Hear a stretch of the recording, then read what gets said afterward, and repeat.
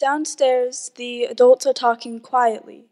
They are talking about my grandpa and how he is dying. I don't want to believe them, so I stay upstairs by myself, staring blankly at the cover of a book. It's currently 2016, I am 12, and I just began 7th grade. I've never experienced a death in the family before, and losing my grandpa is the worst feeling ever. I had never felt so much pain, and I couldn't yet imagine being able to feel any more. Now, fast forward 9 months. My sister and I have been spending afternoons with my grandma to keep her company since my grandpa's passing. We watch Jeopardy or do a puzzle, or I read a book while my grandma watches an old Western. There's 1 month left in 7th grade, and I spent the school year becoming very close with my grandpa, when suddenly she falls into a coma and passes away. I'm in shock and overwhelmed with grief.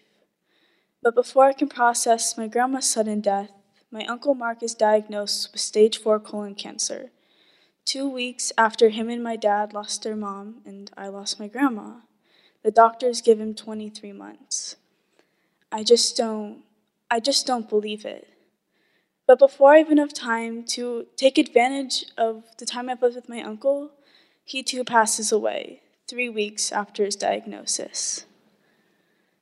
That was June 2017. My family was left heartbroken. One of the most vivid memories I have of losing my grandma and uncle was the funeral we held for them following their deaths. It was eerily similar to my grandpa's, less than a year prior. I wore the same black dress, my family sat at the same wooden table in front of the same speaker's podium, and all around me, the same guests sat mourning, except this time, there was 2 fewer people. I had always thought that funerals were a time people said goodbye to their loved ones, and then they moved on. But after that funeral, I refused to say goodbye to my family, and I absolutely refused to move on. And I stayed that way. I didn't like to talk about how I felt, not with my friends or my family. I had my own little coping mechanism I've used when I was feeling especially sad, but mostly I just lived day by day. That was until February 2018, 8 months after my uncle's passing, when my parents decided it was time to clean out my uncle's house so it could be sold. Until then, we had left his things mostly untouched. My parents had my sister and I begin sorting out his junk drawer. By junk drawer, I really mean junk room. There was so much stuff. I had never seen this room before, and seeing it after his death kind of shocked me a little. There was infomercial products, a TV I presume is from the 90s and hasn't been used since then, to a chia pet of Donald Trump.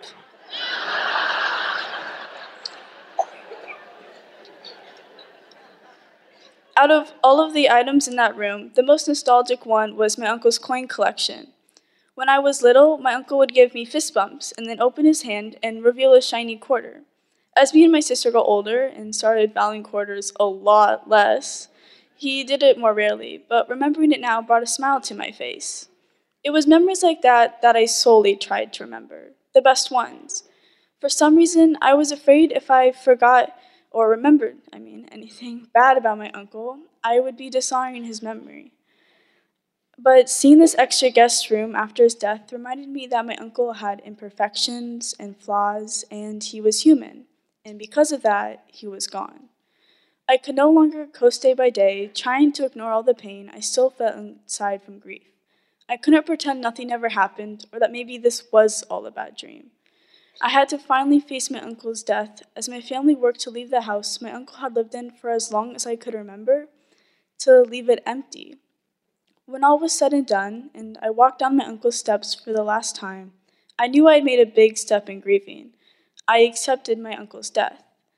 But I wasn't done grieving, far from it. In fact, I still don't know if I'd accepted my grandma's death. But my parents wanted to clean her house out next. I should mention, I was working on something else to bring myself closure. I was writing, similar to how many people keep journals. I started writing about the day my grandma fell into her coma and kept on reflecting on every day after that until the morning my uncle passed. I also found poetry helpful as it helped me express my ideas more abstractly. I wrote nearly every day, slowly piecing together in my brain that my grandma had died and she wasn't coming back. Once we started going through my grandparents' house, I was pushed to grieve a little faster. With my uncle's house, it had taken the entire house to be empty for me to finally see his death. But as soon as I stepped inside my grandparents' doorway, their absence was enough. Her grandma's oxygen wasn't beeping, her dog wasn't barking, the TV wasn't giving off any background noise. The house felt empty. Again, my parents had my sister and I do smaller tasks, such as throwing away expired food in the kitchen or putting stuffed animals from all over the house in bags for Goodwill. Nearly every time I went over to my grandparents' house, I ended up bringing something back home.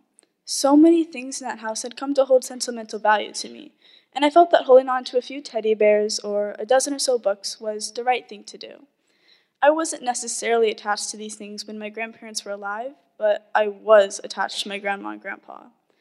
It was another coping mechanism, I guess. I found comfort in being able to flip through an old book that had belonged to my grandma. It was something physical I could feel, instead of a memory where I couldn't quite capture all the detail. Meanwhile, all the writing I had been doing had grown a lot. I began to realize that the writing I had been doing had taken a new form I now recognized as a book, a memoir to be exact. As a little girl, I had always toyed with the idea of being an author. That's why I turned to writing. I really love to write. Now, without fully realizing it, I had almost written a book. Despite its contents being tremendously personal, I decided if I could figure out how, I wanted to publish my writing for others. I wasn't quite sure about letting anyone read what had become to feel like a diary to me, but I remembered a little girl. Not the one that wanted to be an author, no. I remembered the girl that had sat upstairs by herself, trying to block out the sadness coming from the murmurs from the adults downstairs, and just staring at a book, but rarely opening the cover. I loved the fantasy worlds that books carried me away to, but I struggled to connect to the characters and the storyline. I hope that if I published my words, another kid like me would at least have something, and maybe a parent would understand a little better how their own child might feel about grief, and maybe I would help someone. And that brings me to today. After a long revision process and learning a lot about myself, I have published my memoir. I did it through RightBrain and the amazing people that worked there and helped bring me to this point. I titled it, Dear Deja Vu, I Hate You. While I hope that my memoir can help others, I cannot deny how much it has helped myself. Without that book, I don't know if I would have found closure over losing my grandma and uncle. When I ended my memoir, I was still sad, confused, and a little angry. But by finishing my journal for others and going through the homes of my grandparents and uncle, I found the closure I struggled so hard to get after my grandma's passing. I ended my book once I wrote the chapter in which my uncle passed away, but I feel that my family's story doesn't end there. The final chapter was about finding a resolution. As to that, here's what I've got to say. You can spend a lot of time running from your feelings, fearing those feelings, and getting lost in grief. But by returning to the past, I was able to grieve and finally heal. Thank you.